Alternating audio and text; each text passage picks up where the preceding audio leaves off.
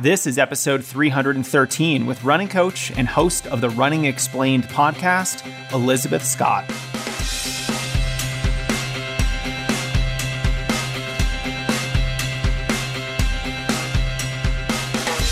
Welcome to the Strength Running Podcast. I'm your host, Coach Jason Fitzgerald, and the goal of this show, strengthrunning.com, and our YouTube channel is to help you better understand the process of improvement. Because when you recognize knowledge as a competitive advantage, you'll be a much better runner.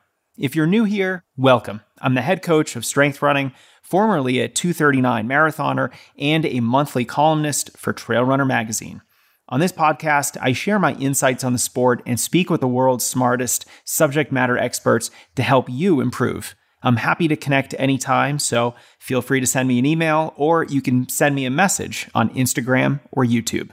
Now, I want to thank our partners who support the show. They're offering you some great discounts, which I hope that you'll take advantage of. And both of these companies offer products that I use on a near daily basis. First is Element, a delicious, sugar-free, high-sodium electrolyte mix. It's perfect for endurance runners who are sweating a lot, drinking a lot of water, and because of that, can be susceptible to electrolyte imbalances. My favorite flavor is watermelon salt, but citrus salt is also a banger. You didn't hear it from me, but these can also be used to make a very tasty sugar-free margarita, if that's what you're into, or the next morning to help you feel better if you've had too many of those margaritas. Now, electrolytes play a key role in helping you avoid dehydration, dizziness, cramps, and tiredness, especially after long runs or workouts in the summer weather. And Element is also used by the military, by law enforcement, professional sports teams, and they're the official hydration partner of Team USA weightlifting. Now you can get a free sample pack with any purchase at drinklmnt.com/strengthrunning. And they'll let you try every flavor before you commit. That's drinklmnt.com/strengthrunning for your free sample pack. We're also supported by AG1, the best in-class greens superfood mix. I try to have one serving of AG1 daily because it's my one-stop shop for probiotics, vitamins and minerals, greens, prebiotics, and whole food sourced micronutrients. There's also micronutrients like ashwagandha, which is an adaptogen that helps you handle stress in a more productive way. There's also a lot of anecdotal evidence that ashwagandha helps you during periods of high training load, likely by allowing you to recover and adapt to those stresses even better. AG1 helps support gut health, the immune system, and it provides a nice shot of energy, especially if you take it in the early afternoon like I do. It's recommended by professional athletes and has over 7,000 positive reviews. Reclaim your health, arm your immune system, and do so conveniently with one scoop of AG1. They're making it super easy by giving you a free 1-year supply of immune system boosting vitamin D and 5 free travel packs. All you have to do is visit drinkag1.com/Jason to pick up the ultimate daily nutritional insurance. That's drinkag1.com/Jason to claim your free goodies. Joining me today is Elisabeth Scott, host of the Running Explained podcast, which is usually a top 3 running podcast in the United States. Elisabeth is a magnetic host and loves going deep on the science of training. She has coaching certifications from USA Track and Field, Road Runners Club of America, and the United Endurance Sports Coaching Academy. This episode is all about workouts, what they are, how they're structured, why purpose and intentionality with your workouts is critical, pace versus effort, and a lot more. I also want to thank my Twitter followers for submitting most of these questions. This episode couldn't have come together without your help. And now, without further delay, please enjoy my conversation with Elisabeth Scott. Hey, Elisabeth, welcome back to the podcast. Thanks, Jason. Super excited to be here again. Yeah, we're doing a really fun episode today on all kinds of workouts, all the faster workouts that we can do as endurance runners. I thought it would be a really good opportunity just to talk pretty high level about what workouts are, how to execute them, the types of workouts that runners can do. And I've also pulled all of these questions from our audience. So this is very much a listener-driven episode. So all these questions are not actually from me, but from our listeners. I am really excited about this. I mean, I spend so much time talking about easy running, and it's the backbone of your running. It's a foundation of your running. But workouts is where the magic really does happen. And there's so much nuance and detail, and it depends to workouts for runners. I'm really excited to talk about this. Maybe we should start with the most basic question of all. When us running coaches say the word workout, what do we actually mean? Because it's actually different than what, your average gym goer or fitness kind of oriented person means when they say the word workout. So in your mind, when you hear a running coach say, hey, we're going to run a workout today, what does that mean? Great question, and a really good place to start. And this is really confusing for a lot of people who are entering into the world of higher level training or specific running training, because in their mind, running is a workout. When you're running, you are going for a workout. But in the running parlance, the running lingo, a workout is a very specific type of run that includes intentional, structured or unstructured, faster running, right? So we talk about the majority of your running should be easy effort running. A workout is stuff that isn't the easy stuff, right? This is the stuff we're talking about, race pace work or track workouts or progression runs. There are a bunch of different types of workouts, but essentially a workout is an intentionally scheduled and structured day of moderate and or high intensity running that serves a purpose in your training to move you towards the goal that you're working towards. So that means the word workout is quite versatile. It really could be anything from 10 miles at goal marathon pace to 10 by 200 meters at your 800 meter race pace. This is really any type of structured fast workout, even if that fast workout is a fairly unstructured fartlek session where you are literally running fast from mailbox to tree to driveway, to the light post. It could almost be an unstructured workout, but as long as we're running some type of faster pace within the session, we can probably say that this is a workout. Yes. And I think that, like you said, structured or unstructured, I think the key word here is intentional faster running, because we know a lot of recreational runners end up running in this kind of moderate high intensity zones on a lot of days. They're running in moderate intensity zones when they should be running in their easy effort zones on days that are supposed to be in their easy effort zones. And so those are not workouts. Those are easy runs executed incorrectly. A workout is supposed to be in a moderate or higher intensity zone. And from there, you probably have a billion different permutations of how the workout might actually be written. But the whole point is that you're doing it on purpose. It is intentional. I really love that word intentional when it comes to workouts.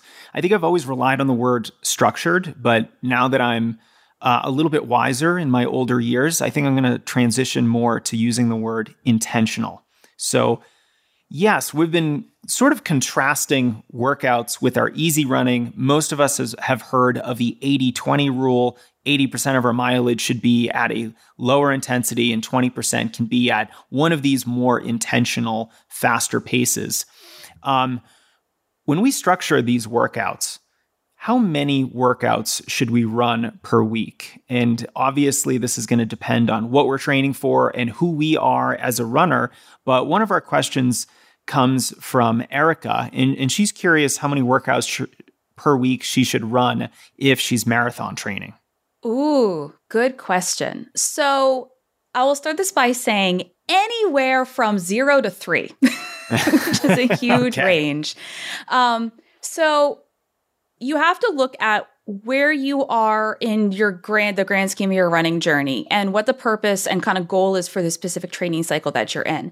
So while 80-20 is a really good guideline, right? Roughly 80% of your volume should be in your easy effort zone. Roughly 20% should be in a higher intensity zone. This is not true for every runner, and nor is it true for every phase of training that you might be in. And so, for example, talk about the beginning of a marathon training cycle or marathon training for a first-time, relatively low-volume novice marathoner, right? If you're starting from the 15 to 20 mile per week range, I can tell you that your marathon training cycle will have precisely 0 days of structured, faster training, unless I'm working with you one-on-one and we deem it appropriate that we could throw in some workouts, right? Because the goal of you in that runner in this situation, the goal is simply to build endurance to be able to complete the marathon. Contrasting that with somebody who's run multiple marathons or has been training at relatively high volume for a while, maybe you're coming into your cycle at 40 to 50 miles per week, you're probably going to have 2 workouts per week, maybe progressing to 3 workouts per week in the final phase of your training, when actually we are kind of breaking the rule. It's a guideline, not a rule, of having slightly more of your training be in that moderate intensity zone closer to your race day. But I would say, generally speaking, most runners are going to have between 1 and 2 days of intentionally harder or faster running per week if they are running, between 4 and 6 days per week. Yeah, and I would also add that, with my background running in college, even then at that level, running fast 3 days per week was a challenge, especially when you're doing all the other things in your training that you have to be doing. Everything from your long run, which is a stressful run, even though it's not technically a workout, because most of the time you're not usually doing any kind of structured running in there. Although for a marathoner, doing some goal pace running is quite common. Then we can maybe classify that long run also as a workout. But generally speaking, I'm usually more cautious about 3 workouts per week. It's very advanced. You really have to know your body, and the injury risk is just going to be a lot higher. So for anyone thinking about 3 workouts per week, just be a little bit more cautious. Just be really honest with yourself about where you are and what you're ready for, because that is a more aggressive schedule of workouts during the week. Yeah. And I'll say that's kind of like the maximum, right? So, if somebody came to me and they're running 20 miles per week, and even let's say they want to train for a shorter distance, they want to run a really fast 10K, they would still limit that in that 1 to 2 workouts per week range. 3 workouts per week, like you said, super high level, somebody who can handle a ton of volume. They're probably running at least 5 to 6 days per week and have been for a long, long time. And even then, 3 workouts per week would be very cycle specific for them, and that would not be 3 workouts every week of their entire training cycle. It might be 3 workouts in the final few weeks of their training. Like, it all has to fit together. And even then, we know masters runners do better with fewer high intensity sessions per week, right? So there is a lot of balance here. So for all you runners who are thinking that more harder running is always going to be better, check yourself. That is not the case. And also, too, if you're running 3 workouts per week, you probably have one of those workouts being, what I'll call a secondary workout. It's just not going to be nearly as hard as other workouts. You might have a midweek run as a marathoner where you might do 4 to 6 miles at goal marathon pace. Now, that's actually not a very challenging workout, especially if you're an intermediate marathoner and your goal marathon pace is, say, 15 to 30 seconds faster than your easy pace. We're still running aerobically at this point. The mechanical stress of this kind of run isn't going to be high. So just also keep in mind that every workout doesn't necessarily mean it's a 9 out of 10 on the effort scale. You could have relatively easy workouts, even in this 3 workout per week scheme. And that's just one way that we can manipulate the overall intensity and effort of the total workload, is by having one of these workouts be kind of easy. Absolutely. Let's get to a question from Todd. He actually wants to know, how important is pace during workouts? So his specific question is, say I'm running for, I'm training for a 3:30 marathon. Do I need to run intervals at a certain pace range, or is it not really going to help me?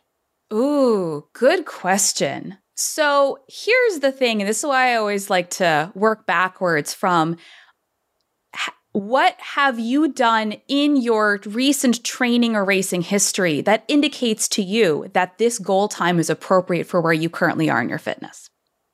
Because the number one mistake I see that runners make with using pace in their training is they set a goal that is beyond where they are currently capable of achieving in the training cycle, and then set all their workout paces based on that goal. And then, of course, what ends up happening is they're struggling in workouts, they're struggling to hit those paces because those paces are not appropriate for them. There's nothing wrong with using paces in workouts, and we'll get to kind of the gradation of like effort over pace and pace ranges and all that kind of stuff. But first and foremost, the number one thing you have to make sure is if you're going to use pace in your training at all, you have to make sure that it's the right pace guide for you. So that's kind of like my first, like, I'm going to say like a red flag, but like an orange flag when somebody comes to me with a hyper specific round number finish time goal. And I have to work backwards to their training and say, all right, is this even appropriate for you? Or is this something that you just really want to happen so badly that you are just going to put a whole bunch of paces into your training and like hope that it comes together on race day? Let's say that this is appropriate for Todd. Let's say that Todd's totally on the path to running a 3:30 marathon. He's like, yeah, no, my training and racing history indicates all systems go. This is appropriate. Early on in a training cycle, one, your goal pace is not supposed to or going to feel awesome. And in that case, it's really important to, especially in ideal conditions, right? Irrespective of the fact that it could be 95 degrees outside, right? That most importantly, for a lot of these workouts, we want to use pace as a guide, but we really want to dial into what the effort feels like. Because what we're trying to do in training is to work the appropriate systems that are going to allow you to build the fitness that you want so that on race day, it all comes together and allows you to run your goal pace. And you might say, well, how can I not ever run my goal pace in training and yet I can run goal pace on race day? It's because pace is just an expression of how much output you are able to give. And what we're trying to do is train your body to produce the output that you're looking for. And in doing so, where you might be training at slightly slower paces than you're going to run on race day, but the effort level, the system that we're targeting in that run is the correct one. So it's okay to be off. I would say if you're really struggling, if we're like 30, 60, 90 seconds per minute off, maybe take a step back and reevaluate. If that happens multiple times over the course of your training cycle, take a step back and reevaluate. But overall, use pace as your guide, but effort is really going to be what rules you in your workouts.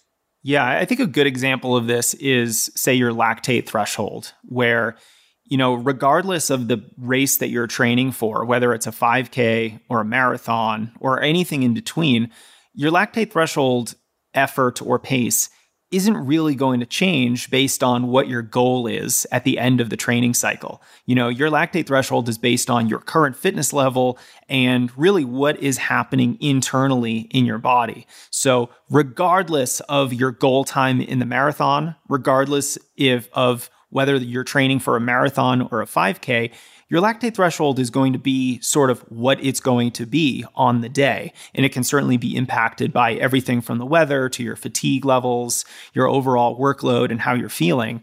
So when someone asks me if pace is important, my first answer is yes, of course. My second answer is, but it's not tied to your goal time. I would love to pick out a sub 4-minute mile training plan and follow it and run a sub 4-minute mile. But I just have no business doing that training because I physiologically can't keep up with it. So, like you said, Elisabeth, I think we should work backwards. I think we should also have a healthy mix of what am I currently capable of versus aspirationally, what do I think I might be able to do with some training, with some extra fitness gains in 3, 4, or 5 months? And then you can sort of split the difference a little bit. I think some of your workouts can have those aspirational paces, assuming they're realistic. I'm not going to go from running a 5-minute mile to a 4-minute mile over the course of 3 months, but maybe I can improve by 5 to 10 seconds. And that might be a reasonable approach to take in some of my workouts. Let me ask you a little bit of a side question on this when it comes to pace and effort with certain workouts, because some workouts are very different than others. I just used the lactate threshold example. A lot of coaches will call this your tempo pace. This is very much based on what's going on in your body. This is what I would call a physiological type of workout. Let's say we're doing a series of 200-meter repetitions at your mile race pace. That is not a physiological workout. That's really based on your mile race pace. How do you think about those two types of workouts where you have things like tempo or lactate threshold, or even say your easy pace, which is really an effort, versus a more pace-based workout prescription? That's a great question. Yeah.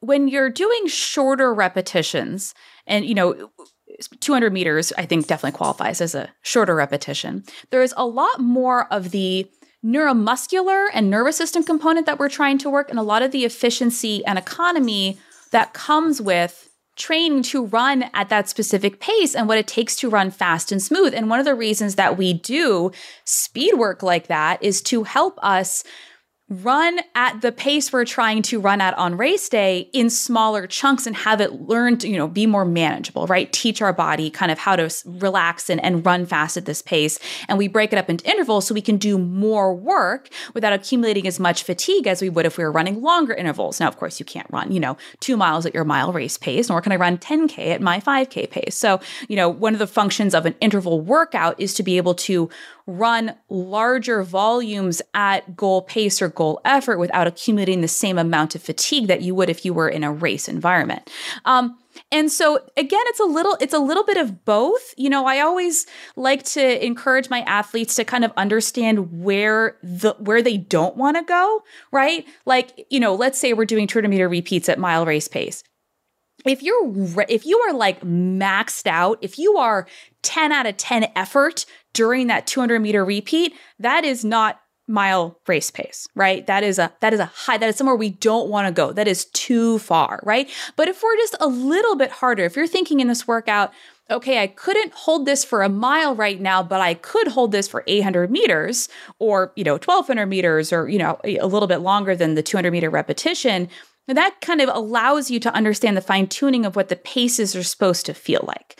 And so helping people understand, it should never feel like an all-out effort. Almost nothing you do in training should feel like an all-out effort, but helping the athlete understand for this specific workout, where am I not supposed to go? And then help them work backwards from there, I think can be really helpful because almost every workout has a place where you're like, nope, that's too far. Now, Elisabeth, I want to quote you from our last podcast. You said something brilliant that I've been using as a coach.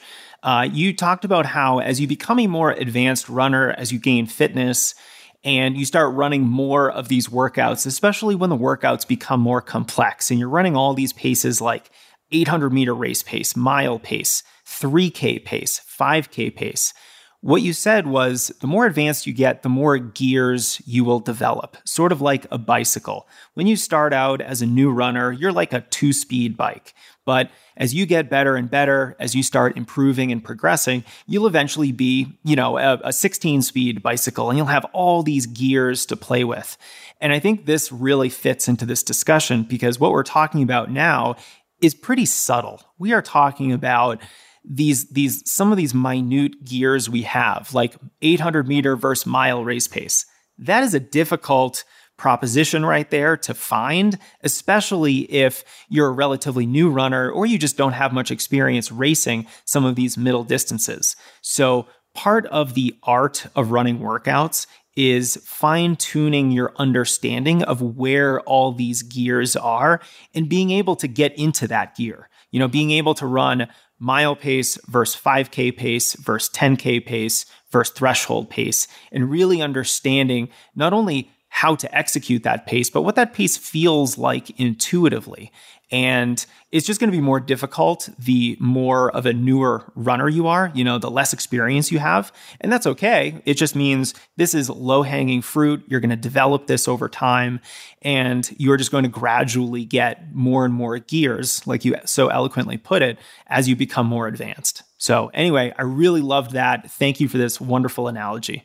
Well, yes, no, I thank you. And I use that too. And that's something that's kind of that's the ultimate goal, right? And I think for when I'm working with runners, especially one-on-one, especially long-term, is to help runners understand, to help them build their gears, right? And I think for many runners, they get frustrated that they don't have this experience, this skill set yet. because there is no substitute. Like, it's something that you genuinely just have to work through with the experience of training and racing over multiple cycles. Hopefully, we're not making too many mistakes along the way, but you will, right? One of the greatest way you find your limit is to reach it, right, in a workout and say, okay, I thought that I paced that correctly, but I did not. I definitely went out too fast, or whatever the thing was. And these types of gradations that we're talking about between 800 meter and mile race pace, even between something, as subtle as 10K versus lactate threshold pace, for the vast majority of, recreational runners, and I definitely count myself as a recreational runner, that is not something that is intuitive, right? It's something that you have to practice, it's something that you have to work at, it's something you have to pay attention to in your training, because so much of training is learning to listen to your body and learning to listen to what things feel like and learning when you can push and when to back off. And this experience and this subtle kind of intelligence that you gain through the hundreds of hours of the work that you're doing over the course of your years of running, that's how you get better at doing this. Yes, absolutely. Now, I know we've been talking a lot about faster workouts. Let's take a step back and answer a question from Malcolm, who wants to know, what workouts, if any, should you be doing during the base phase of training? So your base training, typically that is often not a period of time where you're doing any workouts, although I do think workouts have a place. What do you say to this? What kind of workouts do you think are appropriate during base training? And when should we run them? Not necessarily like when during the week, but should they be an ever-present training strategy throughout base training? Or like you mentioned earlier, should your workouts sort of progress over base training? Great question. And I think when people are in a base phase, their greatest fear is somehow losing fitness, even though that we know that the importance of aerobic base building and that having a strong aerobic base makes you a better and faster endurance runner. But because people aren't running as fast as much in base building, they kind of freak out. I do feel that workouts are appropriate in base building as long as you are comfortable in the volume that you're currently running. So if you are struggling to, let's say the goal of your specific base building phase, your base training phase, is to increase your volume, and you're kind of finding it hard to comfortably increase your volume, even though you're spending almost 99% of your time doing easy effort running, are workouts appropriate for you? No. We don't want to add intensity if you're already struggling to increase volume. But I do find that in base building, I like to include things like strides and post-run hill sprints, which for me are more like drills rather than workouts, but also something like, short hill repeats, right? 30 seconds, 1 minute, 90 seconds, hard uphill with jog return to start it's a pretty high intensity workout, but it's these tiny little packages that help with your power, your economy, your efficiency, and they're a truly polarized way to train. So polarized meaning a lot of really low intensity and some very high intensity that over the long run, no pun intended, I think will help a lot of runners enter into the next phase of their training with improved power, improved mechanics, right? They've gotten some faster running in. Of course, I'm very understanding that we're all human. We are all going to, at some point, no matter what our training schedule says, go on what I like to call an angry tempo or a mental health run, right? So I'm under no illusions that even if your training plan does say 100% easy running, that you're going to do 100% easy running.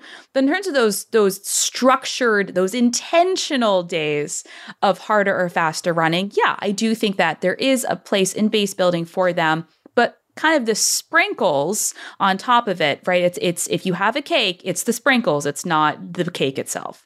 Yeah, I really love that perspective on things because, I have a similar perspective in that I think workouts can be appropriate in base training, but not always. And I think you're absolutely right that if you're struggling with the mileage side of things, which really is predominantly the focus during base training, we probably shouldn't run any workouts because the goal is to increase our volume, to be consistent with our mileage, to grow our long run distance. So if we're struggling just with the volume aspects of things, we probably shouldn't do any intentional workouts. I do think strides are so fundamental. They're like a drill. I don't think we should ever really get too far away from running fast. And strides are like the perfect opportunity for that, whether you're doing uphill strides or hill sprints or more traditional strides. All three of those fall into the same bucket for me. And besides maybe the first couple weeks of base training, you've taken a week off or 2 weeks off, and you're going to have a couple weeks of just easy running to ramp back up into things. Maybe you have a week or two where you don't run strides the first week or two of the cycle. But pretty soon, we're going to get back into what I'll call a normal pattern of training. And that normal pattern does include strides, probably twice a week, at least, maybe 3 times. And I would like to see some kind of workout, provided you're not struggling with the mileage levels. And so for me, the types of workouts that I really like to see fall on either end of the spectrum, but nothing really in the middle of this speed spectrum. So we're not doing any fast, longer repetitions. We might be doing some of those short, fast reps that you mentioned, Elisabeth. I love those. If you can do them uphill, anywhere from 30 seconds to a minute and a half or so, either hill reps, 200-meter reps on a track, something like that to really focus on speed and power. I love that in base training. Let's just make sure our recovery is pretty full. And then the other side of things, what I'll call easy tempo runs. Maybe you're running half marathon pace. Maybe you're doing some marathon pace workouts, just enough to sort of get your legs turning over. I know if any runner is like me, I start to get a little antsy if I'm not doing any faster running. I just want to get the legs turning over. I want to feel the wind through my non-existent hair. And if I can't, I start feeling a little anxious with my training. So that's when I'll do, 2 times 5 minutes at an easy tempo effort. Something a little bit to rev the system a little bit, but not enough to really incur substantial fatigue. And this is where I love adding progression runs in too, if appropriate, into base training or base building. It's funny. I met up with one of my one-on-one athletes, Courtney, over the summer. She was in town near where I live, and we ended up getting to run together. And we were chatting about running, as one does with their athletes. And she was saying that one of the things that she's really learned in her time being coached by me is basically, where the trade-offs occur. Right? So that one of the things that I really want my athletes to do is understand, okay, if I do this today, how might that impact what I'm doing tomorrow? Right? And obviously asking, texting me if they have questions, but we're not going to work together for the rest of our lives. And I want them to be able to have these tools that they use with them for the decades of running to come. So if you choose today to do a fast finish progression, or you choose to do a little bit of tempo work, you have to understand that there's a trade-off, right? So if you're choosing to do that today, it means you can't do that tomorrow, right? Or if you are going to also do something hard tomorrow, you can no longer do that. Or if you're doing something that requires more recovery, you then have to take more recovery, right? So, and I think this is where a lot of the nuance gets lost on social media when coaches like you or I are just trying to communicate like best practices to as many people as possible, is that we're not saying never, ever, ever run faster than easy pace on easy days. We're saying that there are choices you can make. And if you choose a choice today, it's going to have an impact tomorrow and the next day and the next day and the day after that. And seeing how it all fits together and understanding, where am I ultimately trying to get to with this? That's what we're trying to teach people. And that's what we're trying to develop in our athletes. At least for me, that's what I'm trying to do. Well, this is the holy grail, right? I mean, this is like Neo seeing the Matrix, because you not only are looking at a training plan and seeing the workouts, you are seeing how a runner is feeling the day before, the day of, and the day after that workout. And it not only gives you an idea of how your training has to change after a hard workout or anything that is more substantial, but also what you're going to have to do before that hard workout to adequately prepare yourself for it. And so being able to kind of like read between the lines and see the fluctuations in effort and energy that you're going to have to put out during a training cycle, I think is a superpower for runners. And it's one of the things that is hard to really learn, except with a lot of experience, a lot of trial and error, and a lot of just going through a training plan and seeing viscerally how that affects you, how you feel before, during, and after these workouts, so that in the future, you know how to change your training ahead of a workout. You know how to change your training after a workout, because that's really where that's really where the adaptation occurs, right? Like, let's try to optimize our performance on a workout day and then properly recover from it. And then just keep doing that over and over and over again so that over time you become a runner that you almost don't recognize. You're much faster, you're much stronger, and maybe more importantly, you're wiser and you understand these things better so that, like you said, over time, you can fire your coach and do this yourself. I mean, really, that's, at the end of the day, yes. And coaches, obviously, like we have an important role, I think, for a lot of runners. And I think Steve Magnus recently tweeted something to the effect of, the more advanced and experienced the runner, the more a coach is important to keep them from doing really stupid stuff in their training, right? We're the guardrails, right? Even if you know all the things, we are the guardrails against you making really bad decisions, which, we're all human. We all make bad decisions sometimes because we want the best out of our training. We want the best out of our racing. But I think this is where a lot of runners get into trouble when it comes to workouts is they are tempted by doing too much, running too fast, running too hard, doing more reps than are called for, running the recovery too fast, not taking enough recovery between reps, moving their workouts around in their training week because of their schedule. But oops, guess what? Now I have a track workout and a threshold run back to back. Stuff like that, where it's, these types of things are really easily learned and they can help you become a better runner if you can learn how to pull back just a little bit, to have that extra degree of, say, self-control, self-awareness about what am I doing? Is my ego driving this? Or is this something that's actually going to be beneficial for me? Or am I just running this workout at this pace because that pace makes my ego feel good? Or it just looks good on Strava. You're going to get those kudos. Or it just looks good on Strava. Right. Well, this hints at my final question for you. But before we get to that, let's talk about one of the most common questions about workouts that I usually get. This one's from Joey. How do you know when to increase the pacing on your workouts? If you're training around a given pace for your threshold workouts, and then you improve, let's say, a 5K or a 10K race performance by 30 seconds, is it now time to update your threshold pace? Or should you just be more conservative and just keep all your training paces the same, even as you are getting faster in races and improving your capabilities on that front? How do you think about this? Good question.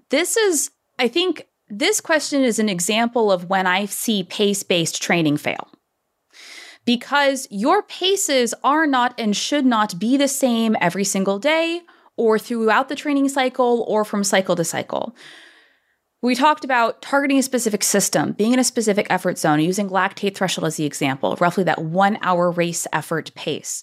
That 1 hour race effort pace is going to change depending on your level of fatigue and the weather and all these things, but it's also over time going to get faster. On what timeline and how much faster over a period of time, everybody's going to be different. But it's not inconceivable that over several years or even a couple cycles of really solid training, that your paces are going to naturally increase. It's not something you should have to think about and put into a calculator and then beep boop, target this pace instead, because the effort should always feel the same, even if the pace changes over time. Because your 1 hour race effort never changes, even if your 1 hour race pace does. And so this is kind of a big, I would say, a philosophical problem I have with people who are heavily into pace-based coaching, because I think that they're doing athletes a disservice by focusing so heavily on specific paces and not teaching them what the effort is supposed to feel like. Because if you are following an effort guided with kind of pace targeting training system, you won't have to think about it because you won't be watching your watch. You won't be staring at your Garmin thinking, oh, should I increase 5 seconds per mile? Should I increase 10 seconds per mile? You'll just be running your workouts and you'll look down and say, hey, I think I'm getting faster because that effort felt the same, but I was X seconds per mile faster than the last time I did that. So that's my position on that kind of thing. It's probably not what Joey wants to hear, but that is where I would come down on that answer. Let me ask you more specifically about some of those race-based paces that we use in workouts, like, say, your 5K pace and then your goal 5K pace. So let's say your 5K pace is 7:15 a mile. You'd love to be able to run a 5K at 7 minutes per mile. I think that's a somewhat reasonable improvement for a beginner to intermediate level runner.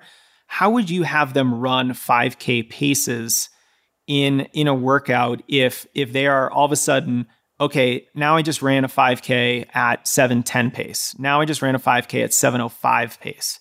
Does this make the aspirational 7-minute mile race pace more appropriate during training? Should this runner still be running these 5K sessions by effort?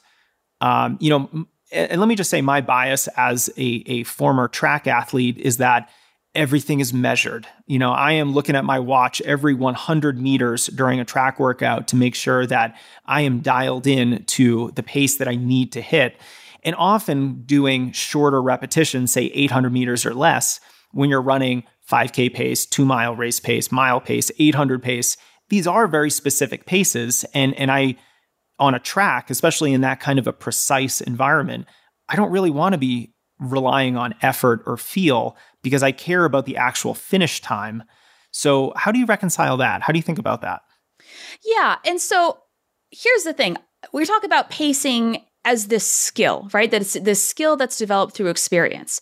And I think for the vast majority of runners out there who are not coming from a heavily competitive, whatever that means for them, track-based background, or didn't run in college, didn't run in school, most people do not have the skill set to pace themselves in 5-second per mile increments.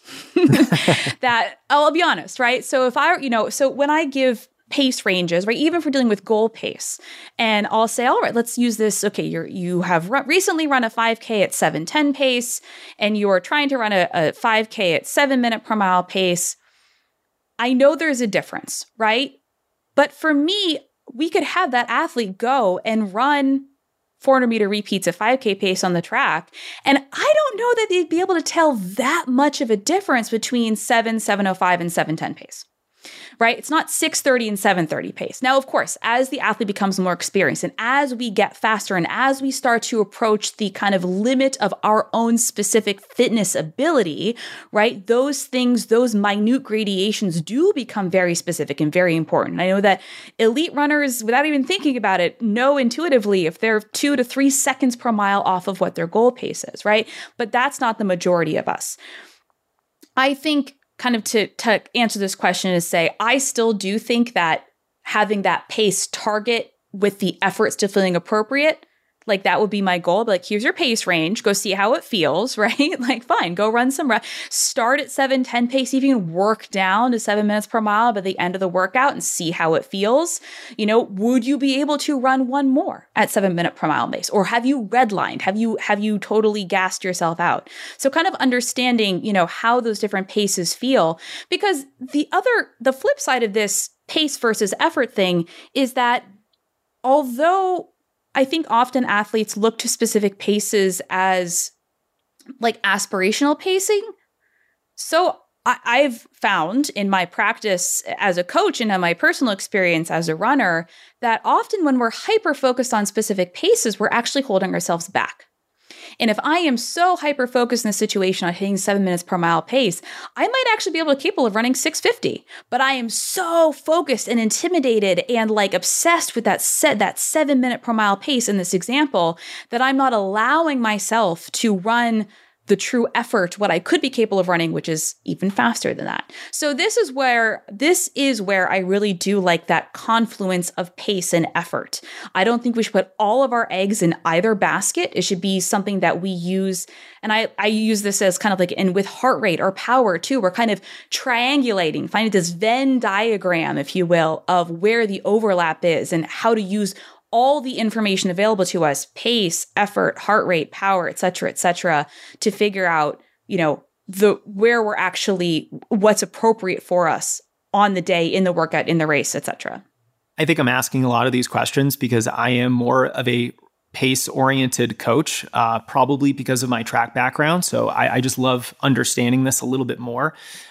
Would you say that using a pace range solves some of this problem, because I completely agree with you that having a very specific pace target, either for a race or a workout, can be problematic because you get so obsessed with that pace. I tend to like to use ranges, which include the faster end is more aspirational. The slower end is maybe where you're currently at right now. And even though I may tell a runner, this is your pace range, I will also say, we have flexibility here. I want this to feel like ABC or XYZ, give them a rating of perceived effort or subjective feeling, because ultimately I want them to marry the two. I want them to understand what it feels like subjectively, which might be the effort, but then I also want them to really dial into the actual pace, especially if they're a shorter distance oriented athlete. So I guess that's just the way that I think about it. And I'm wondering how you maybe use ranges to help solve this problem. Yeah, ranges are key. When I do prescribe paces in training with my athletes, my one-on-one athletes, it is in ranges.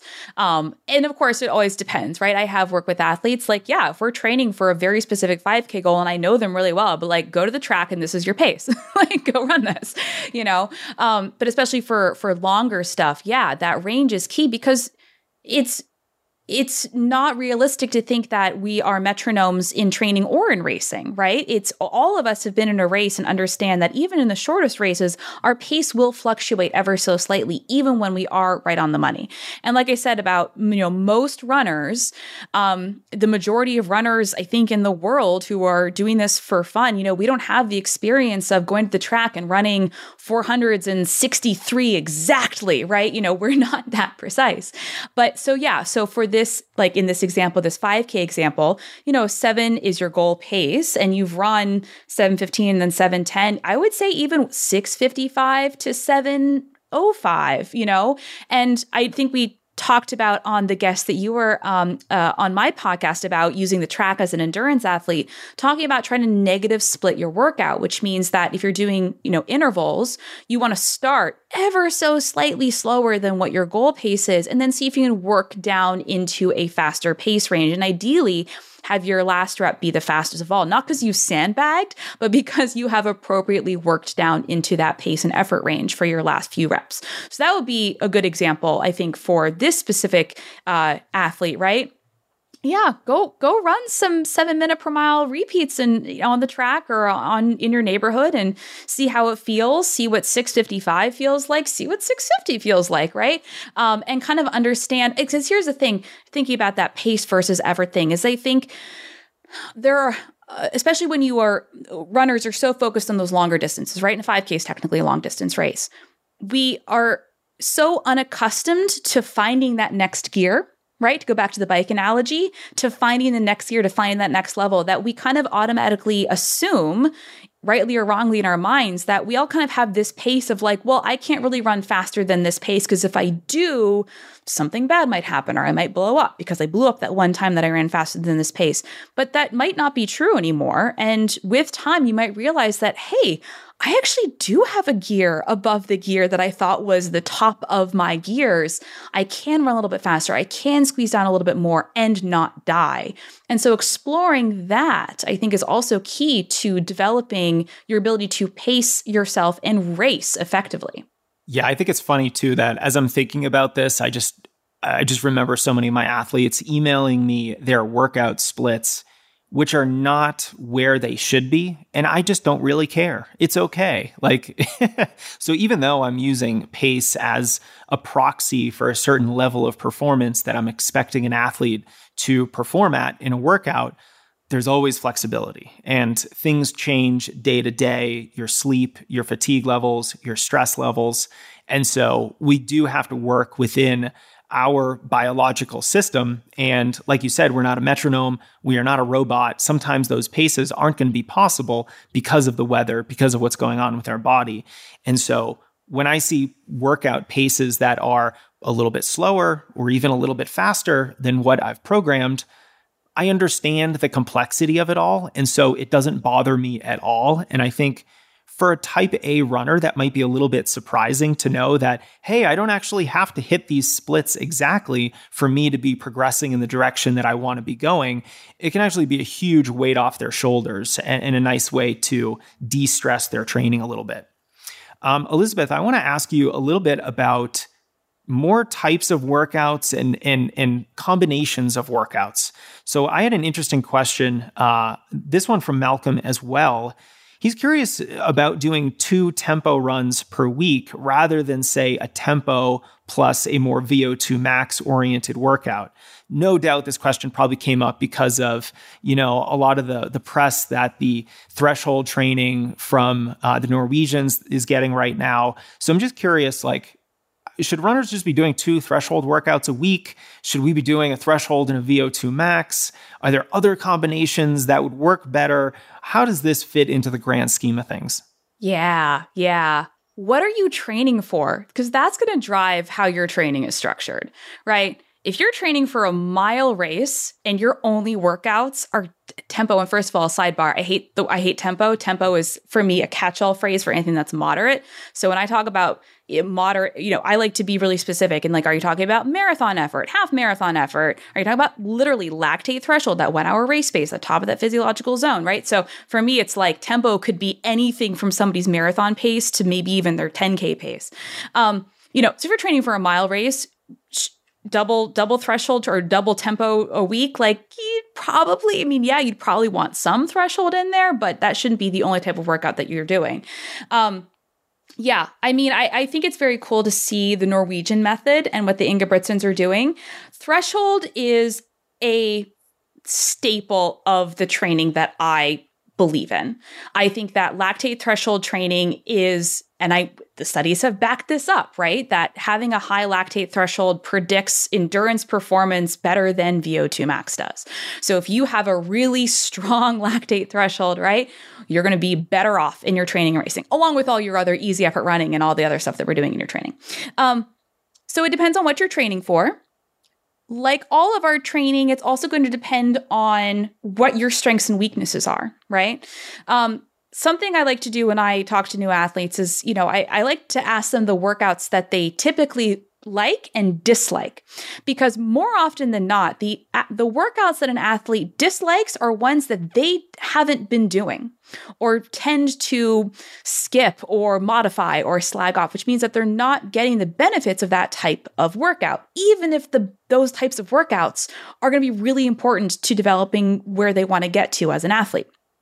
So the short answer of this is, I honestly, depending on the training that you're doing, you totally might have 2 workouts in your moderate effort zone above your aerobic threshold and at or below your lactate threshold, especially if you're doing something like half marathon training, or maybe you're doing, in half marathon training, you have some half marathon pace repace and you have some lactate threshold work, or marathon training, you have marathon pace work and you have lactate threshold in your training. That's 2 tempo, quote unquote, tempo sessions per week. Totally appropriate. But you don't want to do that at the expense of something that's going to be also more beneficial to you. So I think traditionally we talk about, the way that workout weeks are structured, track Tuesday, tempo Thursday, right? Is that, when we're talking about a specific periodization of your training, we want to kind of make sure we're hitting all systems a little bit kind of all the time. And so what this typically looks like is you do have a faster VO2 max session in conjunction with a threshold session. And then maybe if you are in that vaunted third workout world, maybe you have another session, or maybe you have a long one workout too. So there are absolutely going to be times when this is appropriate. I will caution you though, don't do those twice in one day, right? So I think the double threshold train that we're seeing the Norwegians do, they're literally doing 2 threshold workouts, one in the morning and one in the evening on the same day. I don't know anybody personally who is able to handle that kind of training in their training week unless they are a very talented, extremely high-level athlete. And even then, I would caution great restraint in understanding if that might be too much for you. That's a very long-winded answer. Well, I agree with you 100%. The only other context that I might add is, let's remember that every training plan, every cycle that you're in progresses. You might start in the base phase, you might end in the competition phase of training, and then finally you have your goal race. So when we say maybe 2 tempo-oriented workouts are appropriate during a week, we don't necessarily mean for the entire training cycle. Of course, every week is going to look a little bit different. Everything is going to progress. The plan should be periodized. So what you do one week, especially if it's week 2, is probably going to look very different than what you do in week 10 versus week 15. So let's just remember that any answer that either one of us give right now about what is appropriate in a week is really just a 1-week example within a 3 to 5 month training plan. And that same training plan might have 3 workouts in a week that are all very different. It might have 0 workouts at the very beginning of the training plan. So all of those answers are appropriate. It all just depends on where you are within the training cycle and sort of, what essentially you're training for. So if you're training for a mile, your workout's probably not going to be doing 2 tempo runs a week.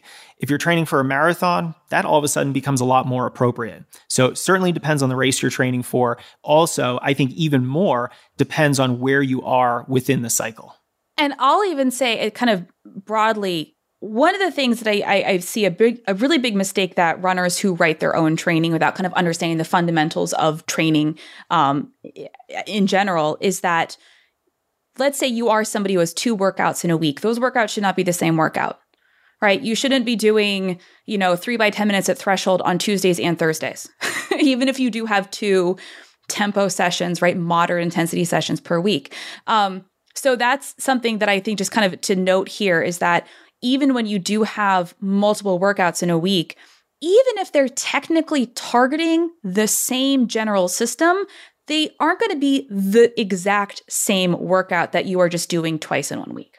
That's a good point. You might do something where you might do 20 minutes at half marathon pace on Tuesday, and then on Thursday, you're running 3 times 5 minutes at lactate threshold. Similar workouts, but not exactly the same. One's a little slower, one's a little faster, one's a continuous effort, one's broken up into segments, and they are going to stress the body in different ways. So let's have a little bit of variety within our workouts. I think that is also just a very high-level philosophical underpinning of my coaching philosophy is that let's just run a variety of paces and workouts and different types of effort throughout the week so that we're just getting a different stress and training our bodies in different ways so that we're not getting too stale. Let's talk about some specific workouts. Mary had a question because she is getting ready for a hilly race and she wants to know what kind of workouts are best for preparing for a hilly race besides the obvious of, just running a lot of hills during an easy run. What do you think about that? Yeah, I mean, you have to be running hills, just like in general. I also, what race distance did she say? Well, we don't know. We're adding a fun wrinkle into this question without that knowledge. I don't know too many people who intentionally train for super hilly 5K, so I'm going to assume this is something a longer distance race like a half marathon or a marathon. I could be wrong, but that's the assumption I'm going to go off. So one, important to keep in mind, because we mentioned towards the beginning of this episode, is that if you are just building up the volume to finish the race or in a lower volume training plan, adding hills to the easy running that you're doing will probably be enough of a training stimulus. If you don't have any workouts in your training plan, the hills themselves are workouts. They call, hills or speed work in disguise, right? It takes more effort to run up a hill than it does to run on a flat surface or run down a hill.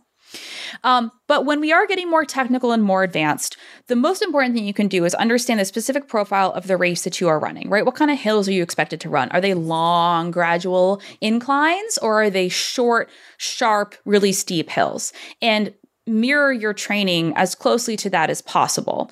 The other thing too is that understanding that race pace feels very different uphill, downhill versus on flat. So when you have race pace or race effort workouts in your training, that you are including some of those workouts on hilly routes as well, and understanding how much do I need to adjust to go up the hill? How much can I increase when I'm going down the hill? What does it feel like to run race pace on tired legs at the end of a hilly run?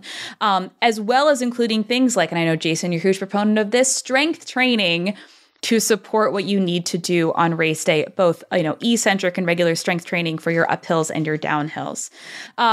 Aside from that, of course, hill-specific workouts, like I'm not saying that we all need to go do uphill mile repeats. I think that's bonkers. But doing things like hill sprints or hill strides or, VO2 max hill reps, something where you're getting a specific intentional hard uphill stimulus to, again, work on that power, that economy, that efficiency, that all kind of comes together. And what we're trying to do is put all the pieces together so that on race day, the puzzle is complete, right? You have all the tools that you've needed in training to execute what you're trying to execute on race day. So, Elisabeth, I admittedly struggle with this question because I could probably answer it effectively in 3 different ways. I could go a step further than, your hypothetical runner who just wants to finish a half marathon. I could say you don't have to do any hills at all. You could do all of your training on the flattest terrain in Kansas and then go run a hilly half marathon, and you'll be able to finish it as long as your training on flat ground was appropriate. I think hills get more important when you have more performance-oriented goals. If you want to actually run well on a hilly course, now we need to sort of prepare your body specifically for that demand. So on the one hand, I could say you don't need hills at all. But on the other hand, I could say, well, we need to do some specific hill preparation. This is where I love your comment on studying the actual elevation profile of the course so that you're preparing in a specific way. A lot of short, steep hills in, a shorter race are going to require more power. So you might want to do some of those 1 to 90 second, 1 minute to 90 second hill repetitions at a fast, hard effort so that you're capable of producing that power and you know what that feels like, that really intense, VO2 max oriented type of feeling. Then I would also say that, look, studies have shown that the best hill runners are simply the runners in better shape. So you can simply develop the aerobic system with a lot of volume, a lot of lactate threshold work, some really great long runs, and you're going to be quite capable on those hills just because you have a very developed aerobic metabolism. And, especially if you're running, say, a marathon on hilly terrain, do you really need to be producing a ton of power to get up over, say, even, the Newton Hills or Heartbreak Hill at Boston? I think a lot of runners are surprised that these aren't monster hills. They just happen to come at miles, 19, 20, 21 in the course when you're really fatigued. So the importance of hill workouts might actually be less than developing your endurance over time and just getting in as best shape as possible. So yeah, I struggle with this because, all of those answers are correct, but they're all completely different answers. Yeah, and I completely agree with that too. Yeah, because here's the thing. I think a lot of people think of, if your goal is to finish a race, and we'll use the New York City Marathon as an example, right? So, every trail runner out there will tell you that the New York City Marathon is flat. Well, it's not. It's got some hills, right?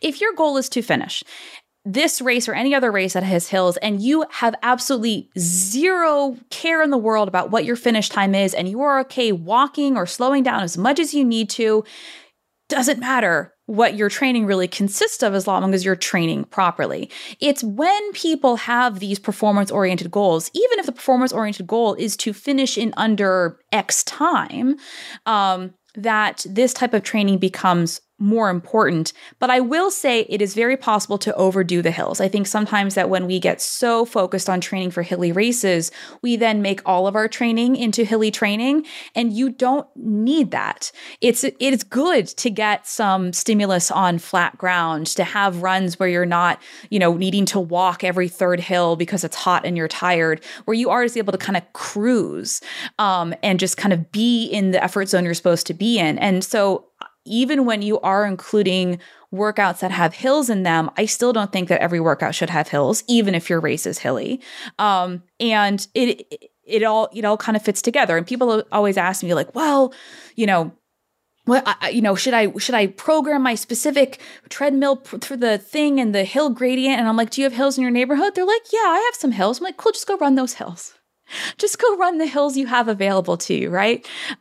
It doesn't have to be, well, here's the thing. You can make it as complicated as you want to make it, but it doesn't have to be overly complex. And just because it is complex doesn't necessarily mean that it's more effective. Yes. This actually ties in with, that last question that I have for you that I teased earlier in our conversation.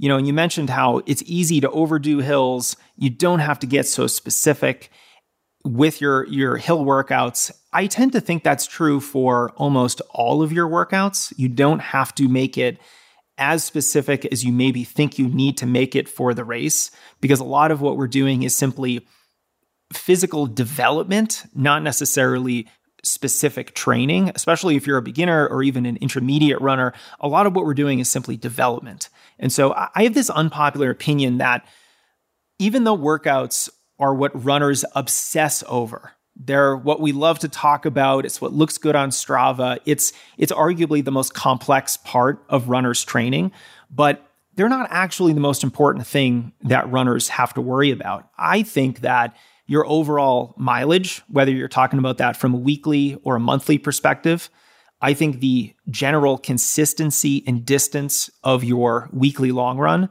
and a third bucket that I'll sort of call extras, things like strides, strength training, a dynamic warm-up. I think those three things are actually more important than workouts for 90% of runners, in my view. If you can get good mileage with a good long run, you're doing some strength training and strides, that to me is getting 90% of the way there. And you could almost be doing poor workouts, but you're going to get a lot farther than someone who's doing great workouts, but your mileage is way too low. You're not doing a long run. You're not doing any strides or strength training. Your training might get cut short because you're going to get injured because of that. I'm just wondering if you agree with that. I understand it might be an unpopular view, or what your thoughts are on that. Consistency is more important than anything else. And whatever allows you to be as consistent as possible is going to be what allows you to get to where you're trying to go. Now, with everything, right? Every single thing we've talked about today has been like, and there's always kind of like like an exception, but kind of like but on the higher level, right? Like, yeah, if you're really trying to run a sub-3 marathon or an OTQ time or whatever it is, like you're probably going to have to be a little bit more intentional, right? Going back to that word intentional about the things that you're doing. But even then, like 95% of where your success is going to come from, whatever success looks like for an individual runner, is going to come from your ability to be consistent over years of training. And yeah, it's so funny you were saying, back to your athletes sending you their splits. And, when I review my athletes' training and they're like, yeah, this, that, and this split, and this was a little, I was like, this looks fine. Like you did a great job. Like, I think that sometimes athletes look to us coaches as like, we have the magic formula. We're like going to plug their numbers into this magic formula and like spit out all the answers. And like, for me, what I'm really trying to do is develop runners who are happy and healthy and enjoying what they're doing. And for everybody, enjoyment looks a little bit different, right? I do have runners who really love the workouts, and I have runners who we have to coax into doing a little bit of faster running because it will be good for you, I promise. But yeah, I think that the reason that we tend to focus on workouts is because they are sexy and fancy, and we can look at them concretely and say, look at the numbers that I just did. We can't look at, the accumulation of 7 months of focusing on strength training and nutrition and tons of easy miles and be like, look at this, look at what I've done, So I think that just, we're human and we like to focus on things that are novel or impressive or right in front of our faces. And we tend to discount the most important thing, which is that really, well, and I'm talking, people like, how many weeks? I'm like, no. You mean months to years, right? Not days, weeks, months. It's months, years, decades. That's what you're trying to do when you're running, is to get to a place where you can say, over the decades of consistent training that I have been doing, blah, blah, blah, blah, blah, blah, blah, right? That's what we're trying to get to. Yes. And I do think that most runners tend to get hurt from intensity rather than running higher volume, a lot of the times it's because they're running higher mileage levels at a pace that's not appropriate for them. So I think if we're going to be more conservative with any aspect of our training, I would rather be more conservative with the harder workouts that we're doing, because that might, stands to reason, have a greater effect on our longevity in the sport and our consistency. That's ultimately going to mean we're going to get injured less frequently. We're going to be able to train more consistently. And I think the psychological benefit of that should not be discounted. We're not going to be depressed because we're injured. We are not going to feel bad because we have to miss that goal race, or we can't go on that really fun long run on the trails with our friends. So really optimizing for staying healthy and consistency seems to be, to me, a huge performance improvement aspect of our training, because it just has so many downstream positive effects. I don't think, I mean, and I'll bang this drum until I'm done with this world. Most people don't have any idea that they're running their easy runs too fast. And I can't tell you the number of runners, and I'm sure you've had the same experience, who have said to you, I can't run more than 3 days a week or I get injured, or I can't run more than 4 days a week or I get injured. I can't run more than 25 miles a week or I get injured. And then we look at their training and it's like, you're literally doing everything in a moderate to high intensity zone.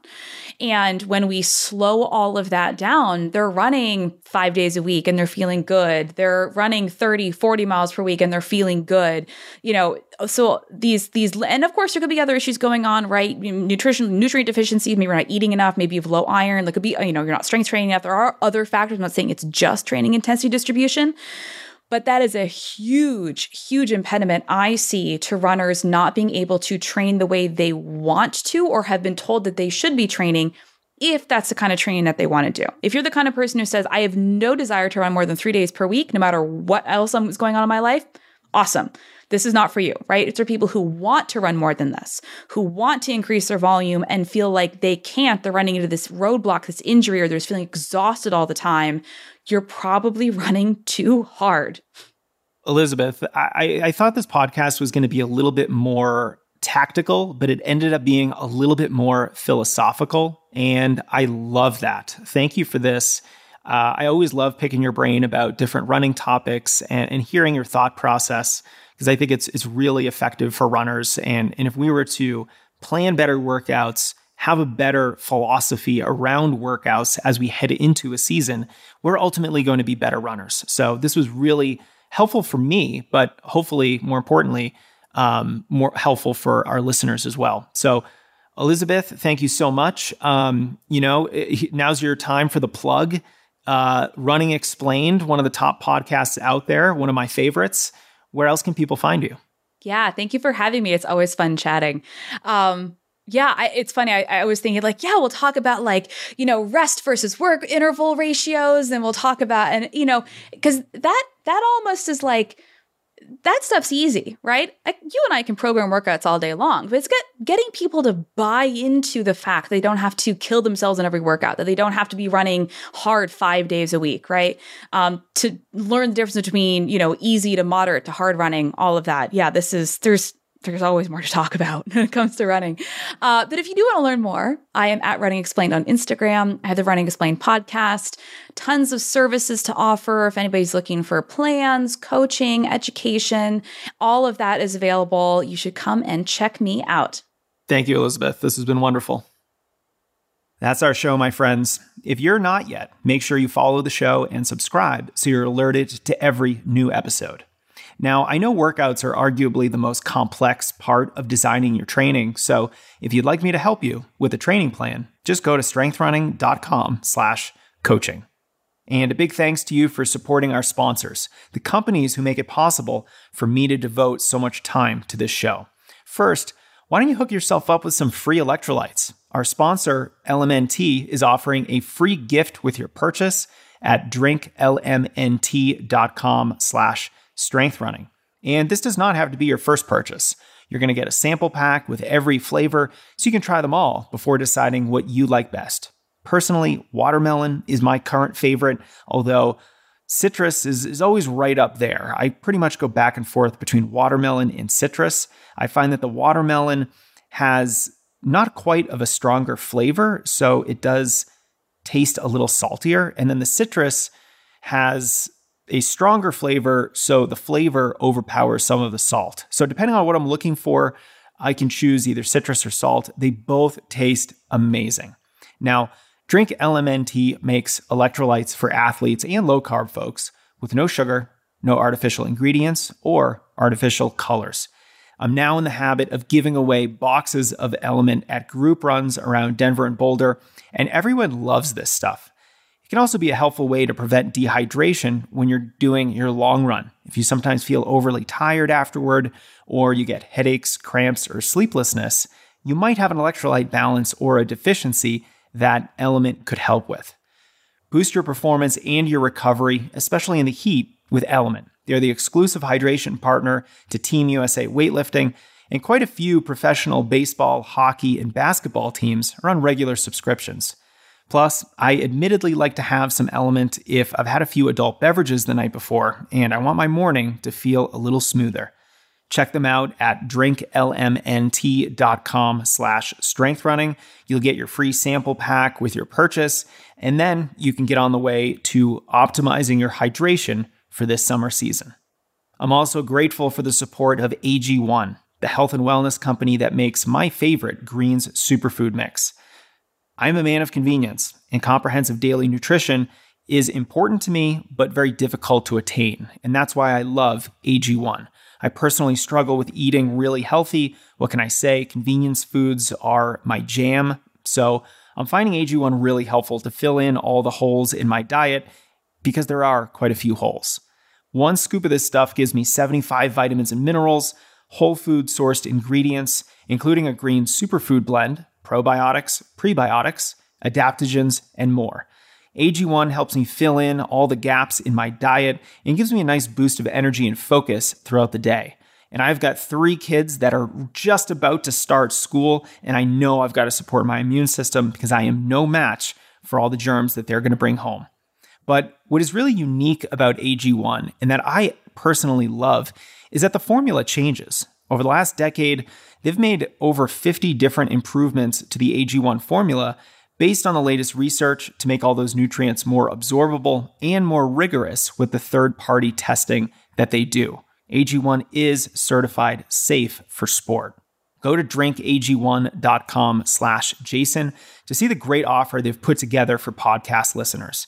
You're going to get a year's worth of free vitamin D and 5 free travel packs of AG1 with your first purchase.